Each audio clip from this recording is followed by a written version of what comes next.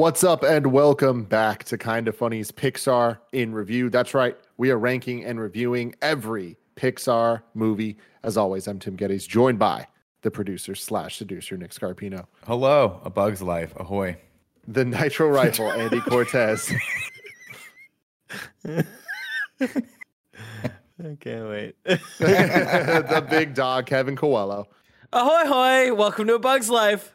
Hey, it's A Bug's Life. Christmas in March, Joey Noel.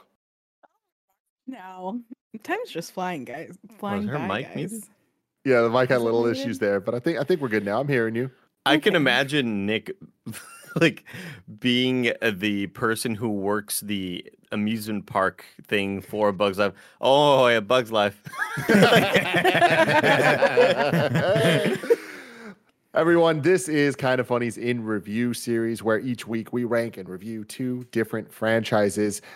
This week we're going to end the week out with the return to the MCU in review where it all started with WandaVision, where we will be ranking and reviewing that alongside the rest of Marvel Studios products. But this is the beginning, in some ways, continuation in others of Pixar in Review. Years ago, when Toy Story 4 came out, we did Toy Story in Review. So we have already ranked and reviewed Toy Story 1, 2, 3, and 4. So we're starting here with Bug's Life, going I back don't have in any there. vote on that. This seems broken. I'm just saying that. And we're, Not either.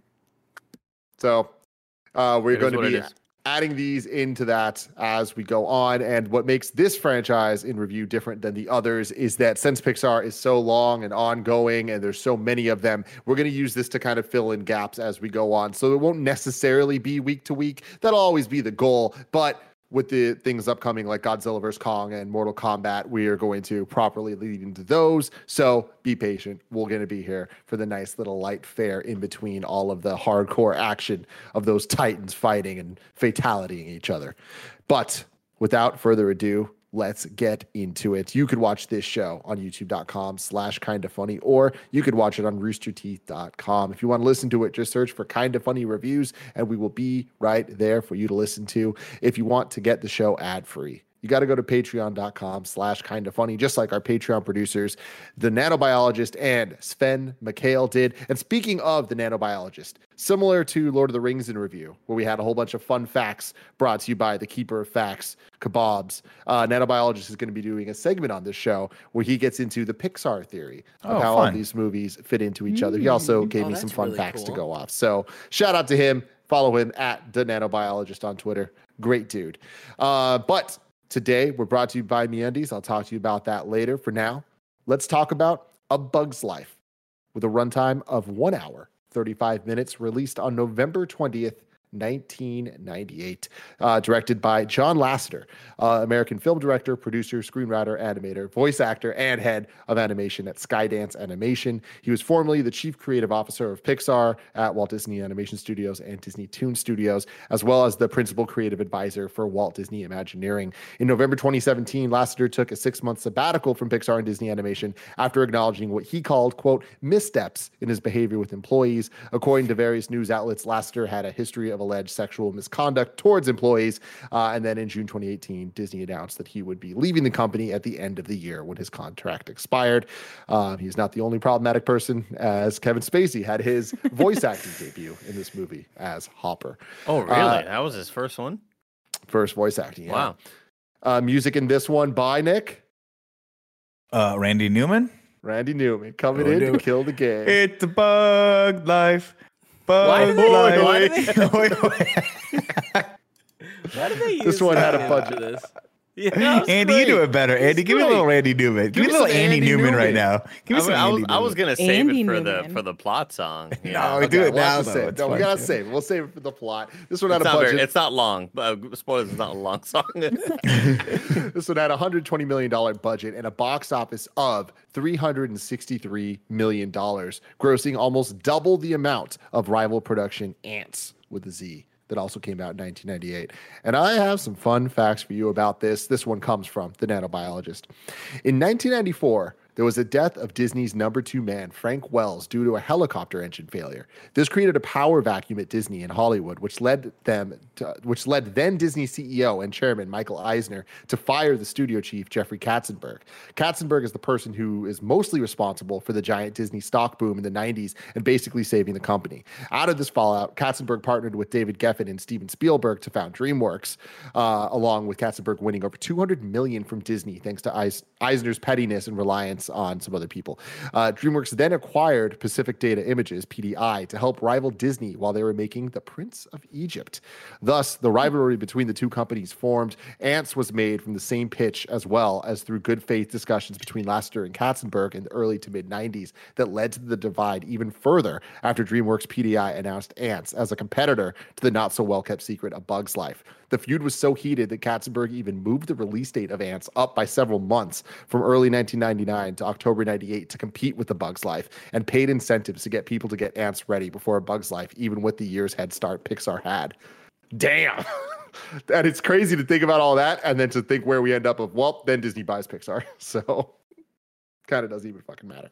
Shots And fired. DreamWorks PDI goes belly up and closes down. For awards, this one won a Grammy for Best Instrumental Composition by Randy Newman. It was also nominated for the Academy Award for Best Original Music or Comedy Score. The film's theatrical and video release include Jerry's Game, an Academy Award-winning Pixar short made in 1997, a year before this film was released. Joey Noel, what did you think about A Bug's Life? I haven't seen this movie in a very long time. I feel like this isn't one of the ones that I go back and rewatch.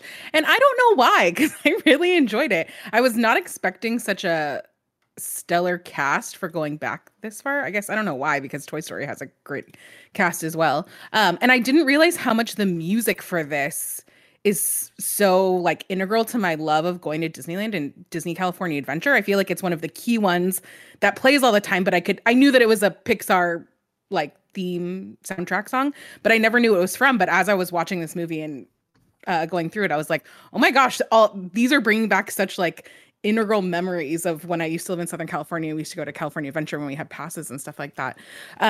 I think it's a fun movie. All of the side characters are fun. There was a point in the middle of it when they were going through some of the shenanigans where I was like, this kind of feels like a kid's Disney, like Fast and Furious movie with all of these characters having their own little roles and stuff like that. And it's just like this family, the like circus creatures. But I really liked it. I was surprised. I was at my parents' house this weekend and I was watching part of it with my mom. And I was asking her, I was like, did we like see this in theaters? Like, I don't really have any memories of that. She's like, oh my gosh, yes. Like, I feel like this is one that you like loved because you love the little flying ant girl with the crown. I was like, oh. Yeah, she's cute. Dot, exactly. I was like, I can't remember any names. A factory there, Joey. Ashley Tisdale tried out for the part of Dot, and she didn't get it, but she did make it in as the lead Blueberry Scout. Oh. Do you know who did the? So did we cute. already say who did the voice of Dot? I blanked. What's her Who name, was right? it? Hayden Panettiere. I Hayden. think. Yeah. Awesome. Amazing. Yeah. She had such a big presence in my life growing up. I feel like between this and I loved Remember the Titans. So Yeah, I mean that was like, the jam back in the day. killing She was, it. yeah, she crushed it as a child actor and actually did a lot of good work later in life as well. Nick, what do you think of Bug's Life? This one's always one of those ones that I remember seeing and didn't really resonate with me. I think it was very entertaining this time around, and obviously knowing a little bit more about sort of the Western genre and how they integrated that into here, which is really cool, and you know, both thematically and just as far as like the music and stuff. And I'm just a sucker for Dave Foley as well. I just wish I know everyone loves him, but I wish he was more popular because I think he's super talented. The cast across the board it's a great cast, and you know, for Christ's sake, it's got Madeline Kahn in it, which I had no idea when I was a kid, but she has a special place in my heart too because of Clue, because I think she's one of the funniest human beings on the planet. It's good. It's not, to me it is though a little bit Pixar 1.0, where I don't think they've quite developed the amazingly deep the amazingly deep style that we kind of know them for today. Like, they've really elevated the game, but it's cool to see where their roots are, and it's cool to see them kind of nail that like really simple kind of classic storytelling in A Bug's Life. Andy, what'd you think? I enjoyed it quite a bit. As somebody who didn't really know anything about Dave Foley, aside from like, I know that he was on Kids in the Hall. I just don't remember much about that era at all. I kept on thinking, who is this? Is this what's his face? Chris Farley's friend? No, David Spade. No, David definitely Spade. not. Very different. Is this David Spade? Because it has sort of that vibe, and I feel like he was. I thought at this era, because we just came from Tom Hanks being in Toy Story and kind of being that lead role. I thought that we were going to have another big star here, and I kind of just forgot who the hell the cast was in this movie. It's been a long time since I've seen this movie, and it's kind of wild that I still remember all the beats and know all the jokes, because I think they were just overplayed on, VHS back in the day. Really simple story, kind of. It's not a whole lot of complicated things happening here, and I think it works out really well. It's funny when it needs to be, and kind of punches you in the gut when it needs to, and it's also a little freaky.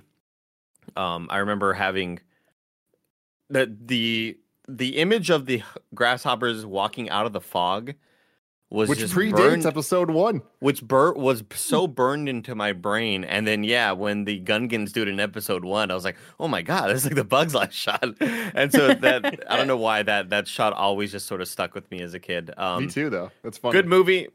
Enjoyed it. I think it's very, very serviceable, and it reminds me of Marvel, how even the most basic of movies are still fun and enjoyable. Kev, what'd you think? The cast is wild. Like looking It's down, wild. like, who was Dim, and then it's like I look it up, it's like Brad Garrett, and it's like Brad Garrett. oh, okay, Yeah. that makes total sense. Yep. I Why mean, that's Julia really bad, Louis-Dreyfus as the princess as Yeah. well. I mean, she But does a then great job I in it. feel like Dave Phyllis Diller is the queen. Fully. Come on. Foley is just the one name where it's like they went with him. Like I've always known him Well, as like a random side character in stuff. Looking it up, I think he was on news radio at the time as well. So that Yeah. was kind of a popular show, but that's my touchstone to him. But I don't remember it being like groundbreakingly super popular. He also apparently in the South Park Bigger, Longer, and Uncut movie played the Baldwin brothers. That's amazing. It's a weird little fact. That's great. I enjoy this movie a lot. I mean, it's Kevin Spacey's so good as the villain, and it's just one of those things that like now it kind of like sucks to watch that and be like, oh, he's so good, but he's a terrible human being, you know? Yeah. Also, and this is going to be controversial, I think, but I was always more of an ants person. I just like Me the too. movie Ants more, and I'm not sure. I will say I agree. I think it's just the exposure. I think I saw Ants first, and to Tim's like earlier point, I was probably. I mean, I don't know. I was 18 when this movie came out, but still stupid as shit. And I was like, whatever came out first, that's the one I'm rooting for. So I probably saw Ants first, and was like, fuck A Bug's Life. The That's other just one a cheap ripped the other ripoff. one off. Yeah, that's a ripoff. Ants was also more adult. If Come I'm on, it had remembering it was, correctly. and it had There was, J Lo like, in it, and it more- had Sylvester Stallone. Yeah.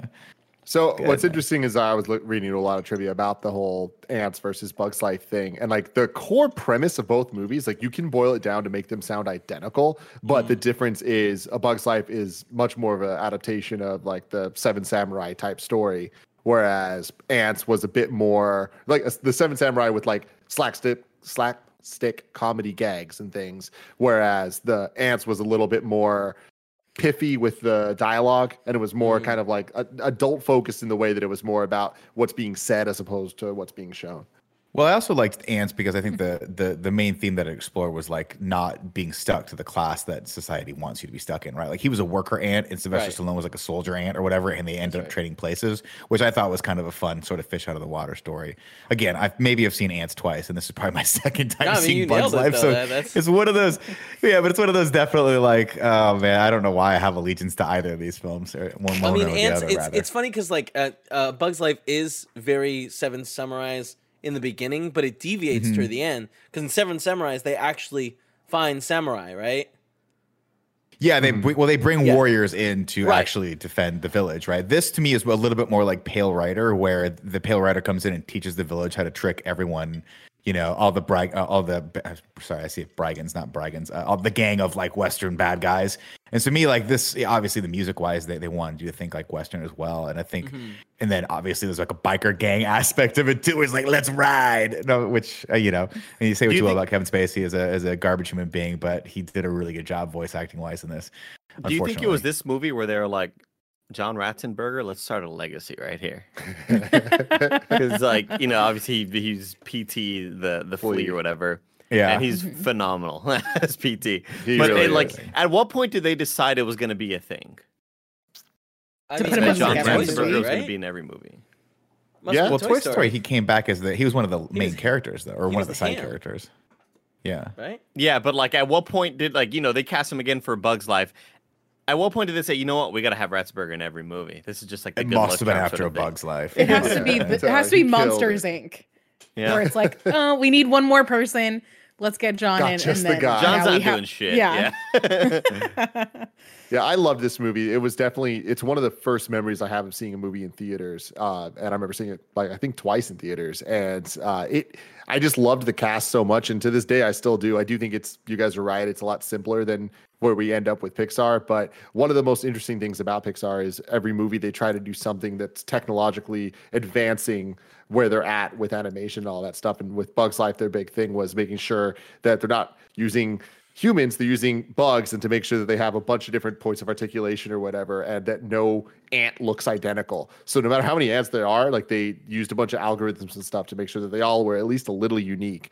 And things like that are just so cool, where it's like you can tell they're like, we had the story for this, we have the tech advancement for this, how do we make this work into something that's actually going to be a viable product? And seeing this, I'm like, I like how simple they kept it, because it was straightforward and to the point, and it allowed us to actually like the characters and see them interact with each other, and you kind of like are cheering for them at the end. There's not like the tear jerking moments that we kind of now expect from Pixar, but I don't think everyone needs to have that. And I very much enjoyed this, watching it in 2021, because it feels so quaint visually. Like this was so state of the art back then, but it's so empty, and it's so just kind of like, Oh yeah, there's literally a moment where the background is just a gradient of beige in one of the shots, because they were like, we need to put some fog back there. We can't render this whole thing. But I'll say though, Tim, to your point, the movie is very well made, and it's very well structured. And yes, visually it's not as stunning as we are used to now, but what they lack in that, I really do feel like they make up in creativity. And I haven't seen this movie in so long that it was actually kind of like watching it for the first time. There's a moment where he goes and he's like, I'm heading toward the big city, and then the camera pans upward, and it's just a trailer, like this dilapidated trailer with some stairs up to it, but he goes underneath the stairs, and it becomes this like major metropolitan city, which I just feel like that's where Pixar always shines. Like regardless of the technology, they're always just super creative and having a lot of fun with just how the real world elements of what we know translate over to the insect or the bug world. Yeah, that really, sort of really cool. became their strength of, what does a city look like to bugs? What does a city look like to monsters? What does the role of a receptionist look like in a monster world? What does the role? It's so What does cool a kid's room every look like to time. How does a toys? How does a bartender in a bug world look? They always have like the versions of those What does things. Scotland look like? It is funny watching this movie though, because obviously this is, back in the day they didn't have all the great lighting and shading capabilities that they have now. But it was funny watching on Disney Plus because of how damn good their streaming service is, where it felt like playing an Xbox 360 game, but just kind of remastered in 4K, where it looks dated, but it's still sharp as all. Again, let me just repeat, I want every streaming service to be like Disney Plus. It looks so goddamn good. I can't believe it. Why does it look super digitized and shitty like everybody else? because they have good codecs, and they have the 4K, and they Amazon play got nice with $6 all billions of HDRs. dollars. Like I took this screenshot, and I don't know if you can see it. Yeah. Yeah, it's he's like- sitting down.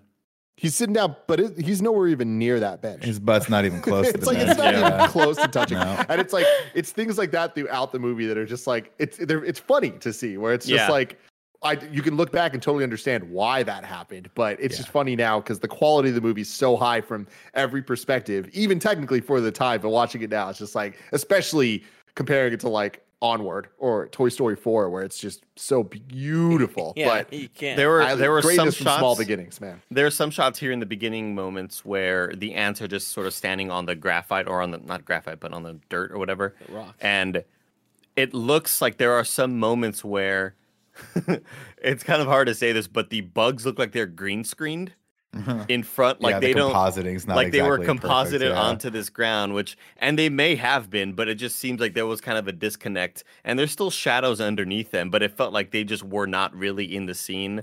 And I know that's not how animation works, but it just kind of looked. It was like when we talked about on WandaVision, was that a green screen shot? I had the same sort of reaction here. Like, are those bugs green screened? Like, they don't really look like they were there.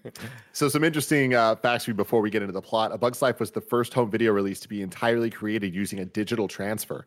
Every frame of animation was converted from the film's computer data as opposed to the standard analog film to videotape transfer process. This allowed for the film's DVD release to retain its original 235:1 widescreen format. Oh. So there you go. There's some of that tech stuff.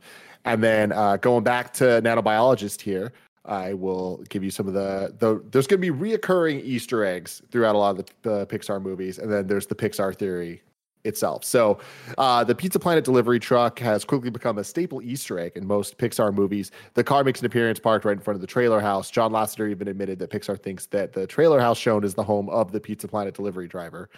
A113, the room most animators have their first class at California Institute of the Arts, appears in the box as Flick is walking into the big city.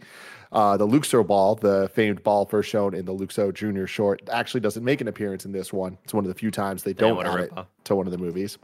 And then Hidden Mickey, a staple to nearly every Disney movie, is Hidden Mickey, things that just happen to look like the head of Mickey Mouse. This one appears during the painting sequence as the scouts pamper and paint Francis. On the left side, the middle scout holds what looks like actual Mickey ears that you'd wear in the parks.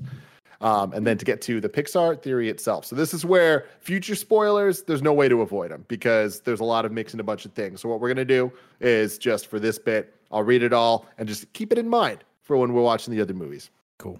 So the Pixar theory is brought to you by the Nanobiologist. There's a recurring theory that every single Pixar movie is connected in some way. A Bug's Life was hard to pin down, but eventually it was revealed when WALL-E came out. Instead of being during modern time in a desert, it's actually way in the future. The tree that is seen a lot is eerily similar to the tree that Jessie was left by in Toy Story 2, as well as the tree that Carl and Ellie hang out by a lot during the intro in Up. But this could just be a coincidence. Same for the Pizza Planet delivery truck and mobile home. Those are just left there as they appear very decrepit. There's several lines that allude to these ants being very genetically evolved. First, they say that they've been around for quite some time, as well as one ant saying he feels 90 again. Ants only live 3 months, but living a whole summer and for years means that they have survived a long time and evolved to live much longer than normal ants. Plus, the rocks they stacked to build a platform for the grasshopper's food would have taken much more strength than what current ants can lift. Also, there's no mention of humans beyond the trash left behind and that one bug whose wings got plucked. What if there were very few humans around because they were just returned to Earth, like with WALL-E? Also, that plant we see planted in WALL-E, many believe it to be the tree that grows to be the home in A Bug's Life. Finally, eating these super intelligent bugs leads animals to become hyper intelligent and the dominant species that leads into a later movie. ... So all this stuff, batshit insane and definitely grasping at straws, but it's fun. It's definitely fun. So we're gonna be keeping up with all of that stuff. When the bug said he feels 90 again, 90 hours. I mean, they have a different way of telling time. Or 90 days. It's A Bug's Life. Ant life. It is A Bug's Life. Debunk, dude. Debunk. Let's get to the plot. Hold on. So tell us the story. Yeah, Nick, tell us the story. And this is where you come in, Nick. I'm sorry. A Bug's Life, everyone.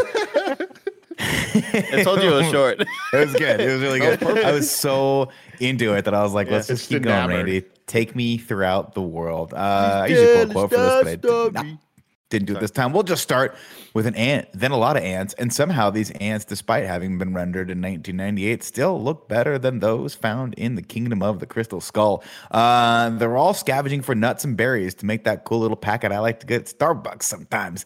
A leaf falls in front of one of them. We get a fun bit where he's like, I'm lost. I don't know which way to go. And they have to call in like one of the specialists who's like, no, you're just going to go right around the leaf. He's like, it's so cold out here. The queen, of course, we get introduced to Queen played by Phyllis Diller, who, if you're not familiar with Phyllis Diller, always used to do a bang-up job as a guest star on Scooby-Doo as herself, Phyllis Diller.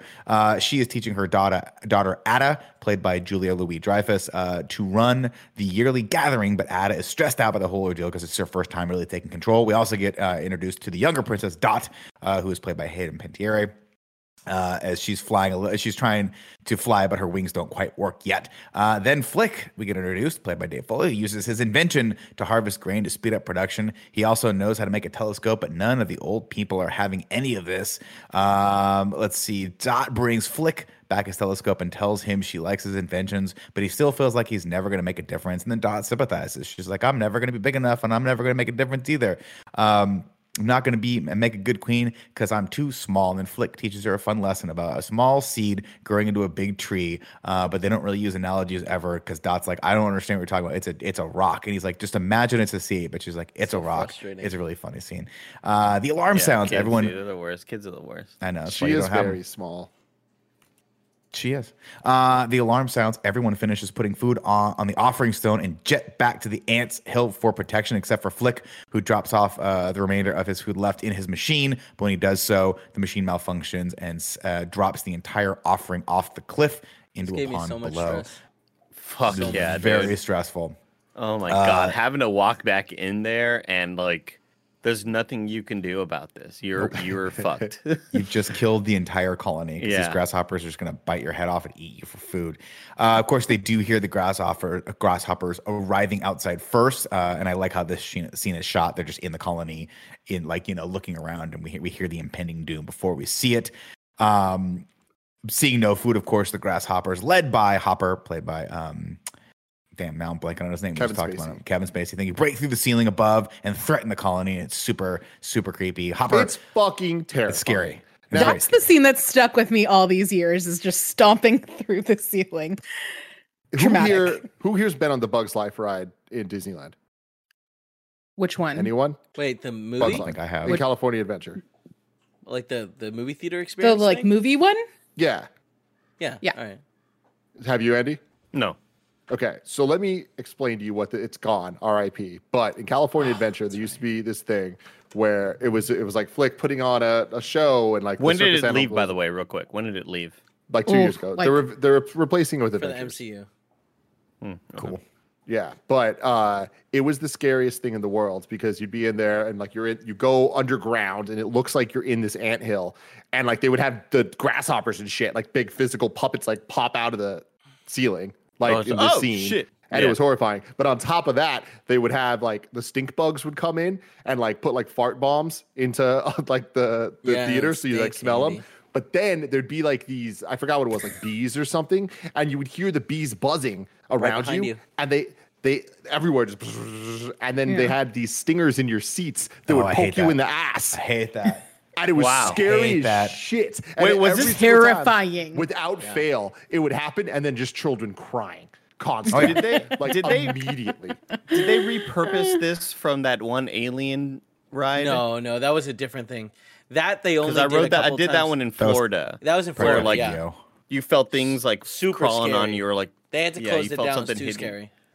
Really? Wow. Yeah. Crazy. I remember I watched the Muppet show in the Muppet Theater, and they had that gag where the rats would get let out and it would blow all the air by your feet, and you're like, dude, it freaked me the fuck out. I was like, that was good. You got me, Disney. You got me. Back to the plot, of course. Hopper's there. We get introduced to his brother Molt, who's an idiot too, and I forget that actor's name, but he is just fucking hilarious in everything. I hate him. I hate him so much. Richard Kind. I think he's so funny. He recently passed away, didn't he? Did he? Oh, that's unfortunate. Because he's maybe I'm off. Richard Kind. No, Yeah, I he's think still he alive. Oh, he's still alive. Oh my god! You know what? I just got got.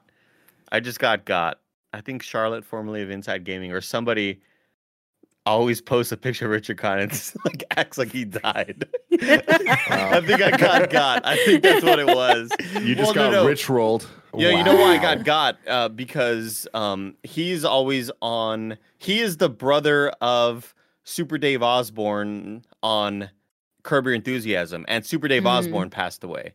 But he plays the brother of that guy. He does. That's God, right. I got so bad.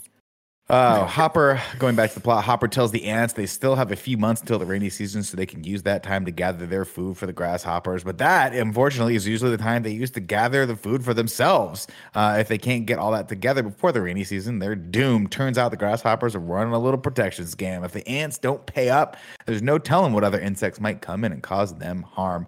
Hopper threatens Dot, and then but nobody steps up except for Flick, who stands up for her, but backs down when it comes face to face with the giant Hopper. Hopper tells him to double the order because of his insolence. They'll be back when the last leaf falls. Then they ride out like a motorcycle gang, and I got to be honest, it's kind of cool. I just want to be at one point. Let's ride. Let's and ride. all of us get on motorcycles.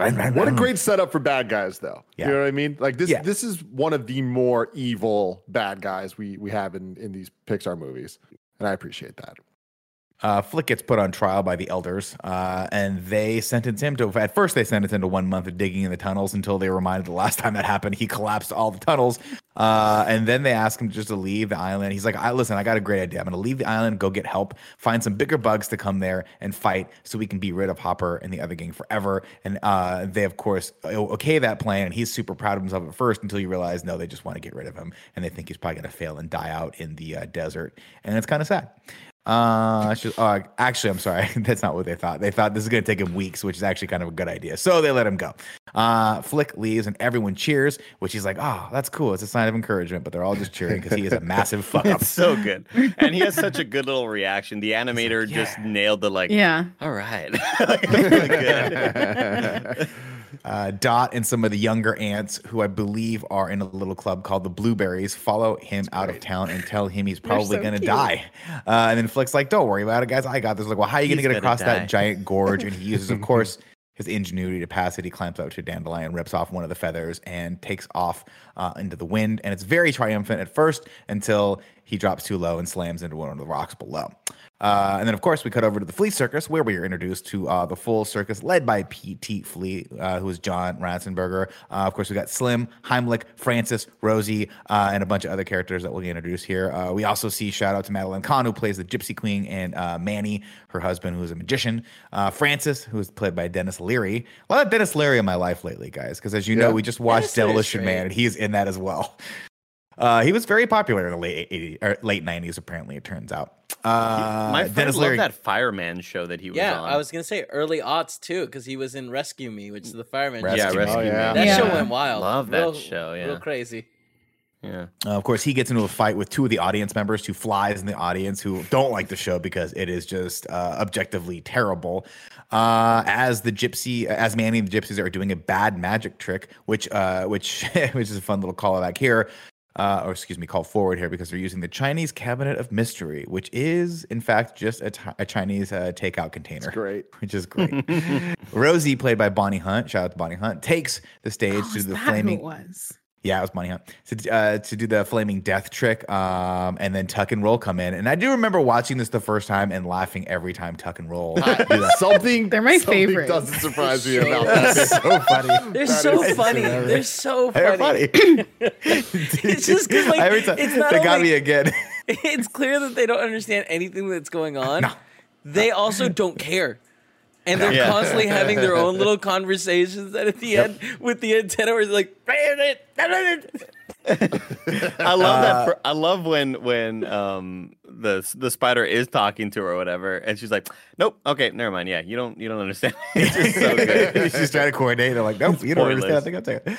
And the trick ends up going horribly wrong, and PT gets lit on fire, and everyone wants their money back. So he fires the entire gang. Later that night, Harry looks into the light and gets I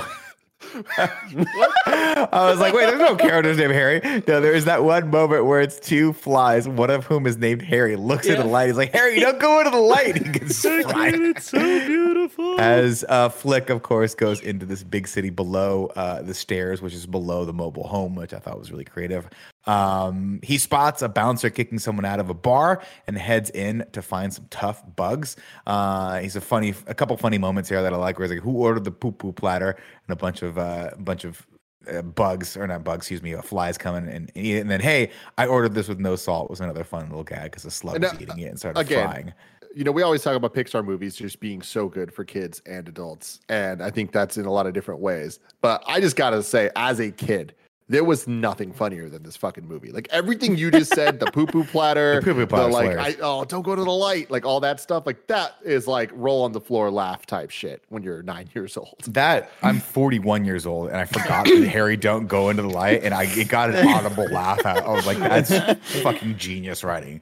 And it's so perfect. That little town city thing was so cool to see him walk into too, and see like, I love when he's like, don't be a country bug, don't be a country bug. And he's like trying to like amp himself up to do this big task. But like seeing the little like lightning bug change like the stoplights and stuff like that, all these things, and that poor little grasshopper or cricket, whatever, that lost its wings. It's just like they managed to pull like all these things. It's like, oh, you totally nailed like how what a bug city would look like and stuff like that. It's funny. I was really impressed looking back on it. I remember being a kid and seeing the little grasshopper that didn't have the wings on the ground, and I was just like, wow, it is just like the city. The amount of like upset homeless people that we see growing up, like in San Francisco, there's a lot, and like it's funny. Like now that you're saying that, it's like I remember like legitimately sitting there and being like, it's just like the city. Yeah, and Pixar knows how this area looks. Yeah. The troop from the circus, of course, over in the corner, having one final drink to lament the loss of their jobs, but it's cut short when the flies from the audience show up with one of their big friends to start a fight with Francis. And they go, okay, well, what are we going to do? We have to do the Robin Hood act, I think is what they called it, and accidentally end up taking down the entire bar, which Flick doesn't necessarily see per se, but takes to mean that these people are warriors. So he sets about hiring them, and they're all very happy to accept because, again, they're out of a job. Back at the colony, ants are dropping left and right. Double quota is taking a toll on them. Dot spots Flick's arrival through the telescope, which I like. I think it's cute that she kept that and kept using that, and rejoices at his return. Everyone seems really impressed with the gang, and it looks like things are looking up, but Ada isn't sold. She says, quote, "We don't fight grasshoppers. We don't, but they will," is what Flick says. Thinking they're losing the gig, Francis makes a bold proclamation to the entire colony. He says, "Our troop is guarantees a performance like no other. When your grasshopper friends get here, we're gonna knock them dead." I love all the little good. nods to acting. Like, break a leg, like, wow, you guys are vicious or whatever. Like, it's so good. Later that day, the colony. Go ahead, Kev. I was just going to say, again, this is a moment where I have so much anxiety and everything's like, if only they could communicate with each other, you know? Like, it's so stressful. This isn't going to end well. Later that day, the colony puts on a kids show for the warriors, telling them the story of how they think the impending fight with the grasshoppers is going to go, which includes Heimlich's death. And reality sets in. Hey, they don't want us to do a show. They want us to actually fight these things. Rose tells Flick the truth, and he freaks out. She's like, dude, we can't fight these guys. He and the troop have it out, and the troop leaves. But Flick begs them to stay until he can come up with a better plan. He chases them into the bird's nest, and they all run screaming for their lives as the bird actually comes to life and start chasing after them. But back in the colony, Dot flies high above on a dandelion trying to catch up with them. The bird catches up and she falls, but Francis catches her. The queen and her team watch in horror through the telescope, but they can't quite see. So Ada uses Flick's magnifying glass, telescope. Slim uses Heimlich as a diversion while Rose and Dim rescue Francis and Dot and flies them to safety into the rose bushes. I love when Heimlich's stuck. Yeah, he's like, oh no. Wait, what a goddamn cast. Because like you just Heimlich himself, it's like, sure, like tuck and roll, they're hilarious. But then you also have Heimlich. It's like, oh motherfuckers, this is great. Well, and what's his name from Frasier is so funny and so David Hyde serious. Pierce And is Slim. feels is so great. Niles in it too, He's where it's so just like, great. oh, you've nailed that kind of character. When they return, the troop is greeted by sounds of applause coming from the colony. Maybe this gig isn't so bad after all. They start thinking to themselves. Ada thanks Flick for bringing the troop and confides to him that she doesn't feel confident in doing her job. Quote, she says, "They're all watching me," and then Flick finishes her sentence saying, "Waiting for me to screw up." So they have something in common. I will say, to stop here, I don't think they quite relationship. By the end of it, I don't think they quite nailed the relationship between Ada and Flick. I feel like it's forced, and by the end of it, there's some little line of romance that I think if they had made that now, that would just be a friendship, I think. I don't think that they would have forced that need for there to be a romance there. But Yeah, there was like one line of flirtation where he mentioned about, it's sort of similar on the lines of like being a sight for sore eyes. He mentioned something about being attracted to her within the first couple of minutes of the movie, but then that just goes away for quite a while. Yeah. Ada makes him the official liaison between the ants and the troop, calling him brave for facing the bird. Quote, even Hopper is afraid of birds, which gives Flick his great idea. They're going to build a bird that can scare off the grasshoppers. Adam helps them sell the idea to the colony to help build the bird, and everyone is on board. Of course, they're taking a huge risk here because they have to use all the rest of their time to build this thing instead of mining the rest of the food for Hopper and the gang. Super fun scene where they build the bird using a template cut out of the leaf. Yeah. Mm-hmm. I don't understand the plan. What are they going to do? They're going to build this bird. Scare them off. Yeah. Yeah, but like, won't they just come back? Like, don't they know that just put the bird back up there if it comes back? But like, there's birds everywhere. Be careful. But they know that they're coming when the last leaf falls, and that means the rain's coming, and that I think is like stops them from coming back for a long time until spring. Well, I'm sorry. They also had a line earlier where Molt's like, "Hey, you really don't like birds, right, Hopper?" And he's like, "I don't want to talk about it." So he's like morbidly afraid of these things. So presumably, if he knows there's a bird within like a 50-mile radius of a thing, he's just not going there. Although it is nature, so there's birds everywhere. But I digress.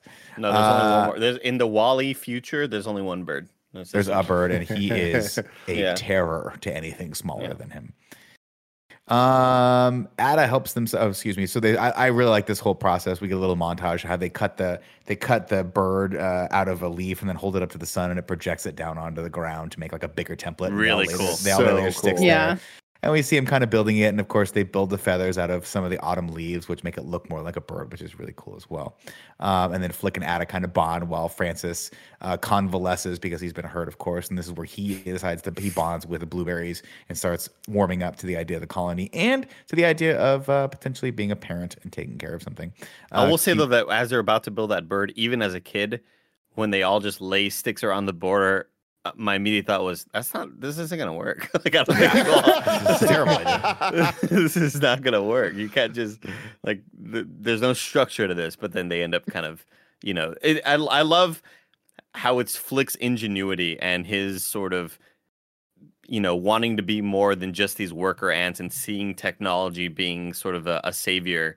I think that's a really cool sort of role for him to play, and kind of figuring out a way to engineer this robotic bird that then acts like a megazord when they're inside of it and they all control it and shit. It's so cool. Before we move on, let me tell you about our sponsors. This episode is brought to you by MeUndies. I love MeUndies. I've loved MeUndies since the day I first put them on my body, and I haven't been able to stop. How many times do I need to tell you? I'm wearing a MeUndies shirt right now. I'm wearing the lounge pants. I'm wearing the socks. I'm wearing the undies. Everywhere on my body has the soft micro-modal fabric. I can't believe how soft it is. I love it so much. And as long as they keep making new articles of clothing with it, I'm going to keep buying them. And you can do that too, getting 15% off your first order, free shipping, and 100% satisfaction guarantee by going to MeUndies.com/morning. And you're going to want to do it. Why wouldn't you? It's 100% satisfaction guarantee, and I guarantee you're going to be satisfied. Every single person I know that has tried these undies has fallen in love with them. Ain't that right, Kevin? I love them. I'm wearing them right now. I got Gia wearing them now. Greg Miller's been wearing them. Andy's wearing them. Everybody at Kind of Funny is wearing these because they are fantastic. Whether you like classic colors, just a black or a white or a gray, or if you want to get crazy, go bold, go adventurous, they got the options for you. Ton of fun things. Right now, I have some little foxes on me. Little foxes in a nice little light blue. And you too could do that. Get 50% off your first order, free shipping, and 100% satisfaction guarantee by going to MeUndies.com/morning. That's MeUndies.com/morning. What's up, Kev? I was just going to say, this is another moment where it's like, how are they keeping it in motion? It doesn't seem to have any sort of engine. It's just swinging, and it continues to swing and only conveniently slows down because they, unclip it, which I love the unclipping scene. Anyways, we can keep going. Meanwhile, Hopper and his gang are living it up south of the border. Axel and Loco con Molt into pitching Hopper on an idea that I've been saying all along. Maybe we shouldn't even bother going back to Ant Island. We're living life out here. We got sun, we got tequila. We got everything we could possibly want, but Hopper can't get past that one ant that stood up to him. And they were like, Hopper, it was just one ant. And then he teaches them a lesson on the power one ant can have to inspire an entire colony. He says, those So puny good. little ants outnumber us 100 to 1. If they ever figure that out, there goes our way of life. It's not about food. It's about keeping those puny little ants in line.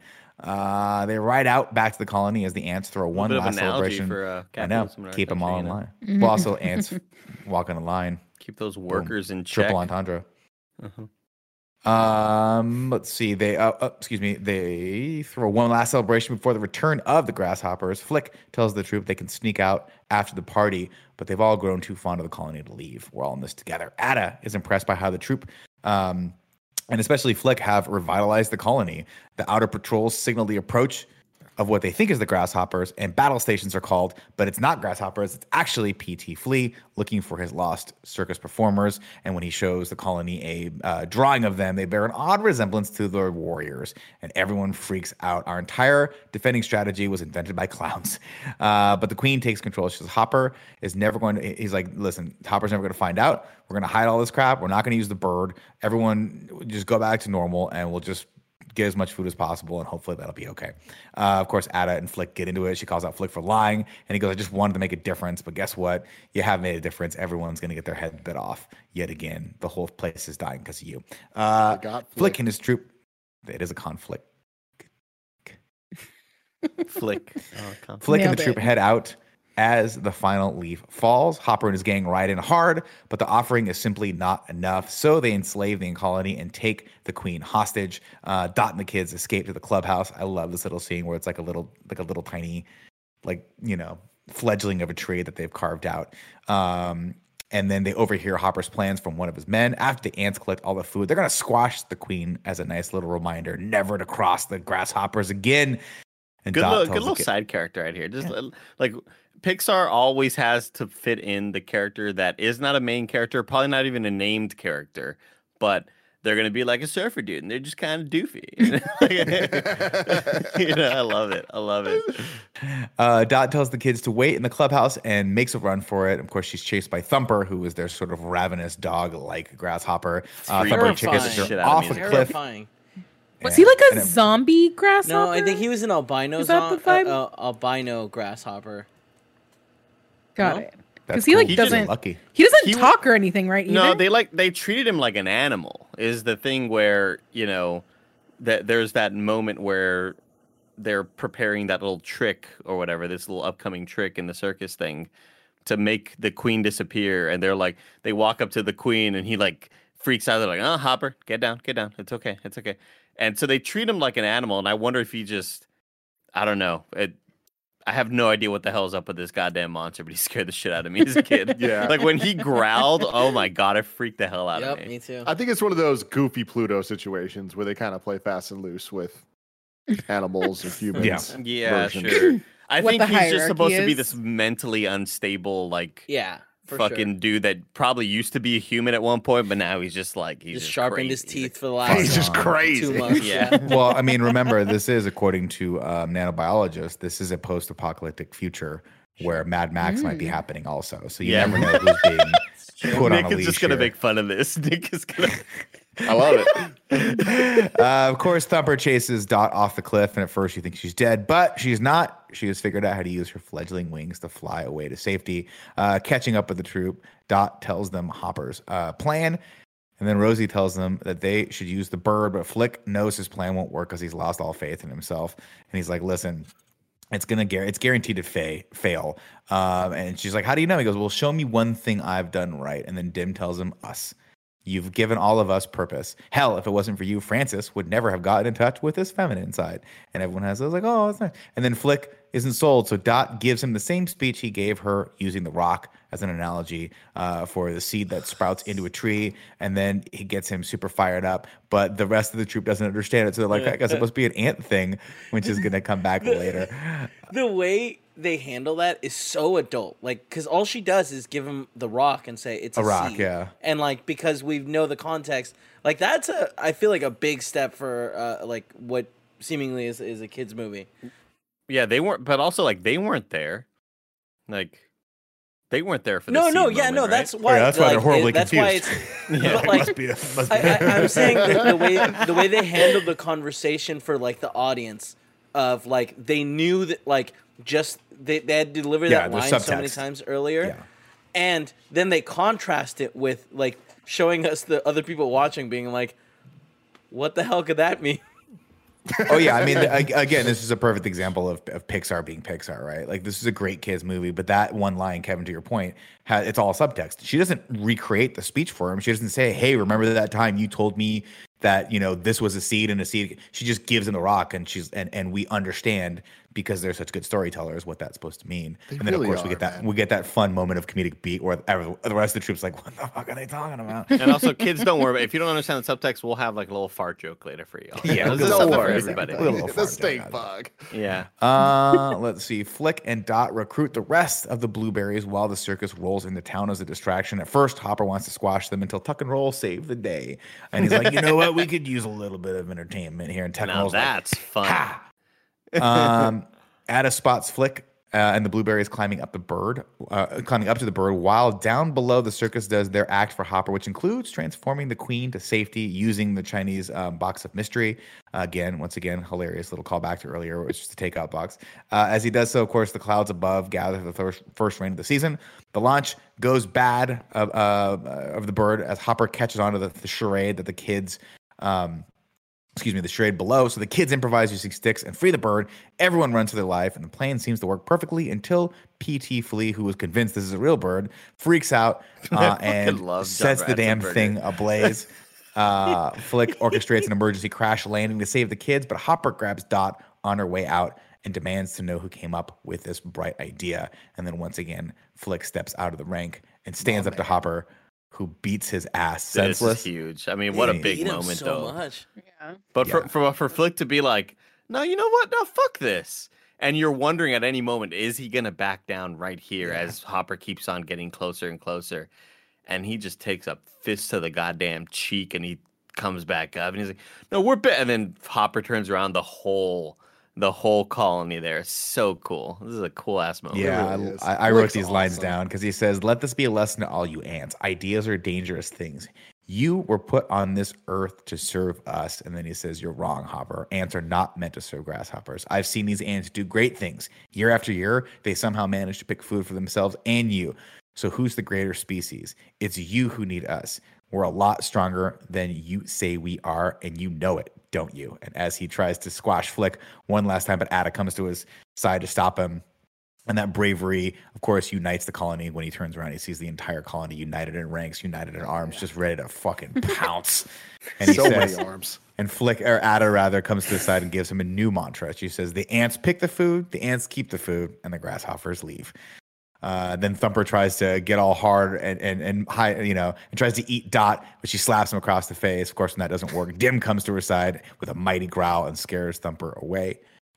With the tide changing to their favor, the grasshoppers split, leaving Hopper to fend for himself. Of course, they grab him, they load him in one of the cannons, but before they get an opportunity to shoot him out, the clouds open up and rain starts to fall. Man, Hopper just when uses we thought this- we were done, just when we thought I we know, were man. safe, man. I remember being a kid feeling this and be like, oh no, oh, they had no. it. Like it was over. And then he gets fucking ejected from the rocket. It's like, oh my God, he has Flick now. How could this possibly but- turn out good, you know? Did you not think as a kid like, wait, why are they gonna shoot him out of the rocket thing? Like he has wings. Like that's a situation that he can No. totally be Oh, fine. no, no, in. no. Well, I was just like, he's No. just gonna come back. No, like when Yeah. the rain started, that's when I was like, oh no, some shit's about to go down. Well, no, but I Shit was- goes down. Yeah, but what I was saying is like shooting him in the rocket, like that seems like a bad move. Like pluck his wings, you know. What I Yeah. wanted is the crowd to like, Mutilate pull him him. apart. Slit Pull his him throat, apart. Get him a little. Yeah, I yeah, thought they were good. gonna take him down to the anthill, just trtorture Get him him, a little- like to get answers. They're Yeah, gonna waterboard him, childhood get Kevin was answers. way more What pragmatic answers? about the situation than I was. Nancy, All the what- answers, Kevin. Andy, All the answers. What answers does he have? Tell us. Where's Rachel? Yeah, exactly. Where's Rachel? Of course, Hopper absconds with Flick, but the troop ain't having that. They chase after him and rip off one of Hopper's antenna. Ada saves Flick and a high-speed chase ensues. Flick gets another idea and faces off against Hopper, who is super, super confident until he gets, he's like, I'm just going to come back. He's like, you haven't done shit. I'm going to get more grasshoppers and come back next season with a vengeance. But with all his bravado, he has failed to notice that he has walked right into a trap. Flick has led him to the edge of the real bird's nest. And the bird ain't wasting no time. He scoops up Hopper very quickly and feeds the grasshopper to its little chicks below, who are more than happy to just eat him alive. And this is also so scary. Extra terrifying. Yeah. Because like not only is this scary for like just what it is, but like this is that level of CG where it like it's not Uncanny Valley, but it's definitely something where I'm like, these things are fucking terrifying because they don't look like birds. Yeah. But also, that's not how birds eat, right? Isn't it like does the mama bird eat it and then? Yeah, you gotta spit it Yeah, into my but mouth. when you're a little bird, you take anything that falls in that nest, Kevin. Someone tells Trust me that Pixar Review is going to have a lot of science with Kev. It's true. Go through it all. With the day saved, PT Flea and his new recruits, now including Molt, head out. But Flick Just stays so behind. perfect. I know. He's just like so stoked to be part of the production. Like He's just happy. I He's just happy to be would watch accepted. that. I would watch that. But Flick stays behind with Ada, who thanks the troop for giving them back their dignity, and they thank her with a rock. And then this is the fun callback because they're like must be a circus thing, which is a nice little callback. Flick and the troop say their goodbyes, and the troop starts a round of applause, which Flick quickly realizes is for him. Ada kisses him on the cheek and then is coronated as queen. And then Heimlich turns into a broke-ass butterfly as So the circus fucking funny. Yo, take earlier into the sky. I said when I was a little kid, it's like everything they did was funny. Nothing was funnier than I'm a beautiful butterfly. And like Andy said, it was in all the trailers and all the things, but like I would watch that every Disney Channel commercial that they would play it on Mike's Super Short Show, whatever the fuck they were doing. And I would just be like injected in my veins. Comedy doesn't get better than that. I loved it being like, from up here, you look like ants. They look like ants. He's like 2 feet above the ground. This always pissed me off. I felt like they fucked with us in a way that like always. I felt cheated. I wanted him to like grow. I wanted him to be a big, beautiful butterfly, but instead we have Kevin, these you gotta- stupid you So tiny wings. funny. Just subvert Furious. expectations, you know? Yeah. That's how they got it. I feel like that quote of "I'm a beautiful butterfly" and then another quote from Finding Nemo are the ones that have like maintained throughout the years of like they're always going to be funny, no matter what kind of context somebody throws them in real life. Yeah, absolutely. I'm a Beautiful Butterfly reminds me a lot of the Did We Just Become Best Friends from Step Brothers? That's just like, Yeah. it is just more than the movie. Of course, they all take off into the sky, holding Heimlich so he thinks he can fly, as a bunch of the ants use Flick's original harvester to launch fireworks into the sky after them. And then the credits roll, and we get more really weird fake outtakes. And we get Randy Newman, baby. And we get some Randy Newman, and that Do we is not Bugs like? Life. Do we not like the fake outtakes? I never like the fake outtakes because Oh, they're I written. love 'em. I didn't even watch those. I just think they're bad. I love hate them. that I always shit. thought they I were love good. 'em. Andy I loved him. I hates loved him it. as a kid. I loved him as a kid, but I fucking started hating him. I had to go back so to funny. Toy Story 4 and review to get the rankings and stuff prep for this. And Andy was like, I just skipped randomly. Andy was going off, and I was like, I don't think I've ever heard Andy this negative about anything. I hate it. I hate Boy it. hates dude. his bloopers, man. I hate the fake bloopers. I liked them as a kid. Did I compare them to people on Facebook making fake videos and like pretending that they're giving money to homeless people, but really everybody's acting and they're just kind of? Did I compare it to that? Because that's how I I feel didn't how get they are that far. sometimes. Didn't get Ow. that far into it. I could But see. I do could see feel- I both get what you're being saying. equally as horrible. I liked them as a I kid. think they're Just I fun. hate them now. I think they're fun. I think like I hate using the word cringe, but they make me cringe. I want to briefly add, I meant to say this earlier, but I miss, like, it kind of bums me out that when I watch A Bug's Life on Disney Plus, it doesn't start with the what is it, Gary's short? Game?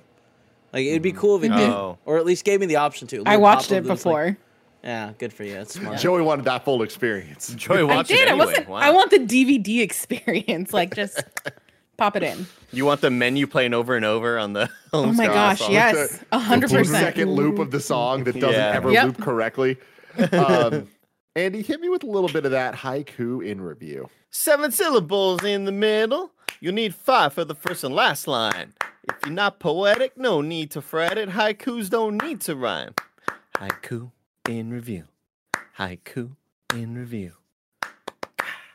You can go to patreon.com/kindafunny to write your review in haiku form, just like Zaid Wilson did. The Bird Plan. Not great, but things ended better than anticipated. Wow. Real good. Wow. Real Almost good. as good as Conflict. Lee Polero says, hoppers hopping mad. Grasshoppers made the ants sad. The bird ate the bad. He did. He did. Good for you, Lee He's very Polero. utilitarian. I love that. And then finally, of course, miscellaneous has to do. Wait, no. Yep, there we go. The two miscellaneous were back to back. This one for A Bug's Life. Seeds roll down the slant. Offerings awfully scant. Hard life for an ant. Incorrect branding. Circus comes in for landing. Misunderstanding. Incomplete supply. And then Flick's plan goes awry. Now, Hopper must die. Fuck. Damn. Miscellaneous is too good. Too damn good. Andy, hit me with some of that ragu. Bagu.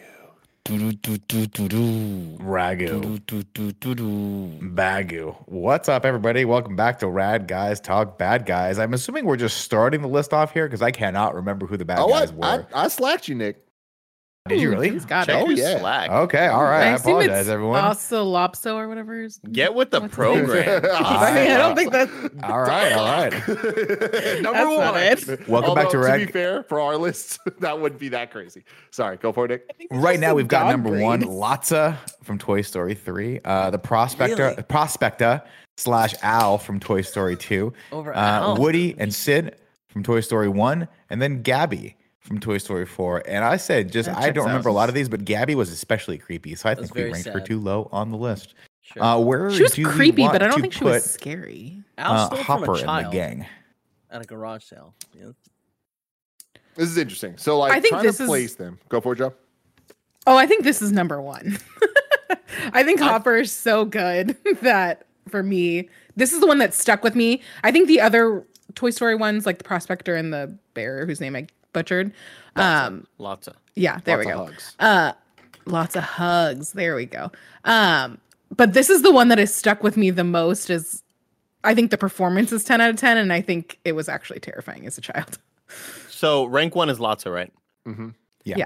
I want to put this rank 2 because I think that they were both performed really great, but Lotsa sort of being this similar to the Prospector, kind of being these good characters right at first, and really dark shit was happening behind the scenes.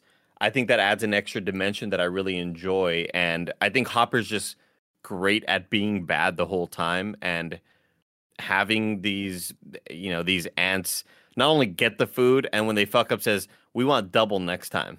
Like, that's so evil, and they are prepared to kill them, but also smart enough to know that they are outnumbered. I think it's so calculated, but I think Lotsa just being this nice, benevolent figure in the beginning of the movie and then turning kind of is really, really fucked up. So I will put Hopper at number 2. I'm with you, Andy, but I'd go even number 3 because I think that Wow. Lotsa and the Prospector and Al both have a lot more depth than Hopper has. Hopper, scary as hell, and is probably the most evil and like good at being evil that we'll see in these.